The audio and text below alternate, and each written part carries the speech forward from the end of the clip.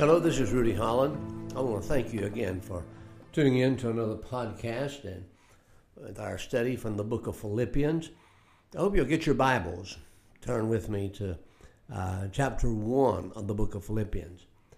Today for our consideration from the book of Philippians in chapter number 1, I'm really going to focus only on one verse. It's actually the key verse for the first chapter of Philippians.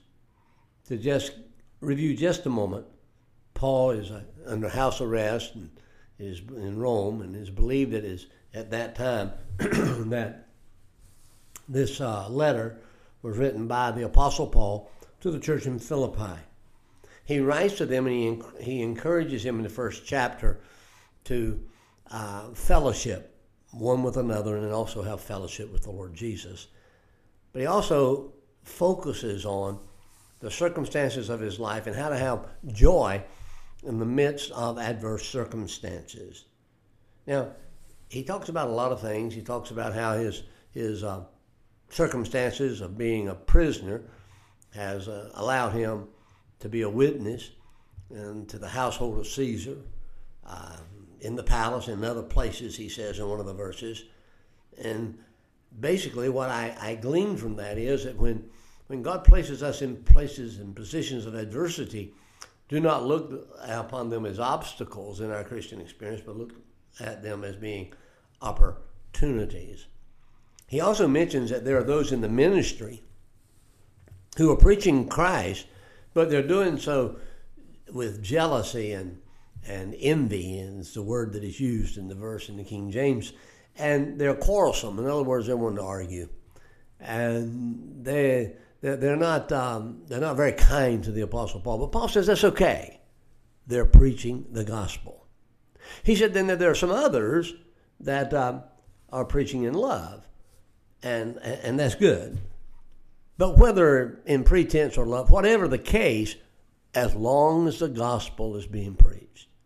And I closed out our last podcast talking about how you and I need to understand that not everybody's going to agree with us on everything. As a matter of fact, I don't agree with everybody about everything. And there are a lot of preachers I don't agree with.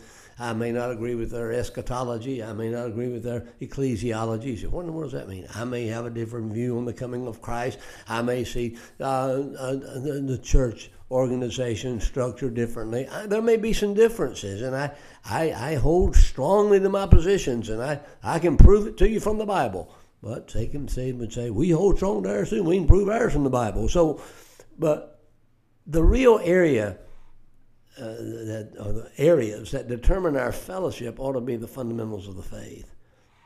Inspiration of Scripture, the sacrificial death of Jesus for the sins of mankind, a literal hell, a literal heaven, all these fundamentals of the faith. Beyond that, well, if Christ be preached, praise the Lord. Be a little slow to be critical. Be a little slow to use the terminology, throw somebody under the bus because they don't agree with you wholeheartedly. Paul says we ought to be more concerned about the furtherance of the gospel. But now if you look in your Bibles, and now to verse number 21, I say again, this is the key verse to the chapter. And I want to talk to you for the remainder of our time for this podcast from this verse. Paul, after making his declaration for the furtherance of the gospel, and even though some may not agree with him, he said, I've concluded for me to live as Christ and to die as gain. Some time ago, I was out of town. I went into a coffee shop on a Sunday morning prior to Sunday school hour and got a cup of coffee. Well, I was early, so I had a seat, and they had TVs on, and evidently it was on by Christians because they had a pastor who was preaching, and they has had the song service, and I just picked up a little bit of what he said. But he was talking about a matter of why do we live, or how do we live our lives, or why are we living our lives the way we do. And I sat there and listened to him, as I was listening to him, I had some thoughts. It was not his outline, not his thoughts necessarily, but my thoughts. And I thought about this. The Apostle Paul said, for me to live is Christ. If I'm really going to live for Christ, then I do not procrastinate in doing the will of God. I don't put off doing what Jesus has called me to do because I live for Christ. I am his bondslave. Paul said that in the first verse of chapter 1. I am his servant. I am to live for him. That means when he has given me a command, I obey. I don't make excuses. I don't put it off. I live for Christ. For me to live as Christ means I do not procrastinate to do the will of God.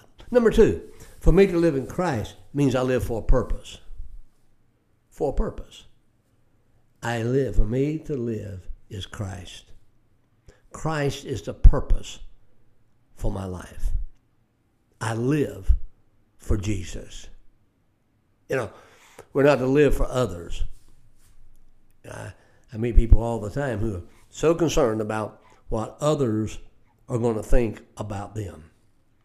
They're so concerned about their getting what they want. They live for themselves. You and I are not to live for others, and we're not to live for ourselves. For me to live, Paul said, is Christ. And what we ought to be saying is the same thing. I live for Jesus. My life, I want to be counted for Jesus. Some time ago, I was in a church, and a gentleman came up to me. Well, no, I wasn't in a church either. I was speaking to a group of missionary students. And one of the students raised a hand and said to me, Dr. Holland, when you're gone, when life is over, if Jesus has not returned, how would you like to be remembered? And it really caught me off guard. But I thought a moment, and then I answered this way. And if I thought about my answer, and I think it to be true, I just want to be remembered as a servant of Jesus Christ. I wanted to be said, for him to live was Christ. The purpose of his life was to live for Jesus. My dear friend, I think that ought to be all of our aspirations. I don't know that I reach it, but I sure want to. For me to live as Christ, Paul said. For me to live in Christ not only removes procrastination from our lives, it gives us a purpose to live for. But if I'm going to live for Christ, then it means I ought to seek perfection. Now you say, well, you'll never be perfect. Oh, I know that. I'll never be good looking, but I still comb my hair and brush my teeth and wash my face every morning. You see, I may not ever be perfect, but I want to strive to be as perfect as I can because I'm living for Jesus. I want to do my best. I want to give my best. I want to be all that I can be because for me to live, you see, is Christ. I'm afraid we've lost a lot of that in today's society, even among our churches. We do so many things so haphazardly, and I know you say, well, you're just an old fogey. Well, so be it. I still believe if you're really living for Christ, you want to give him your best. You want to be at your best.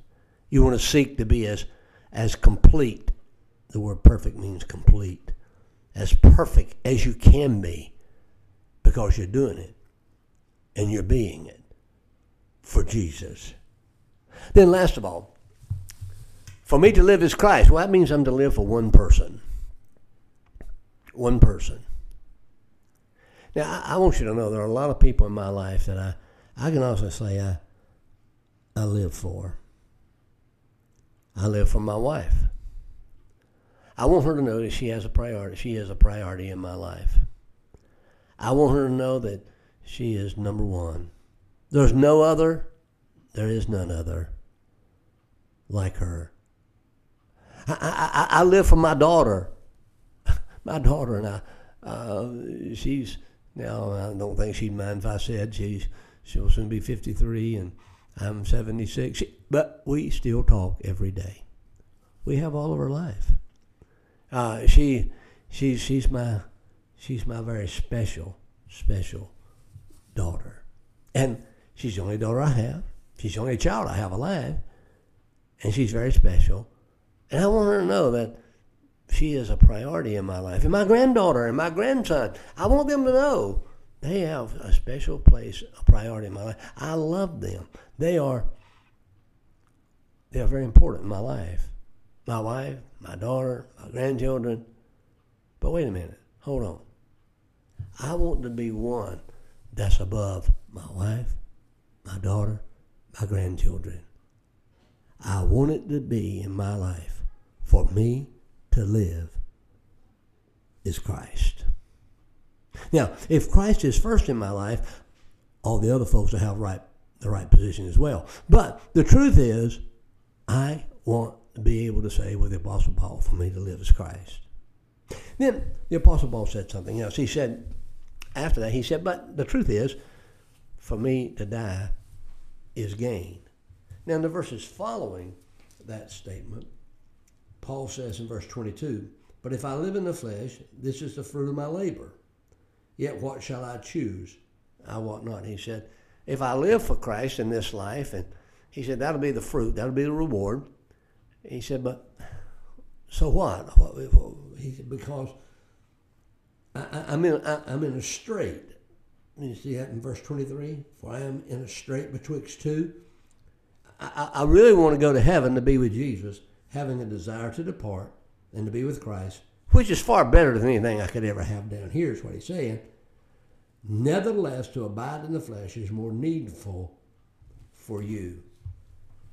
You know, I want it to be said, I know Rudy's going to heaven one day, but I sure hope God gives him more time down here.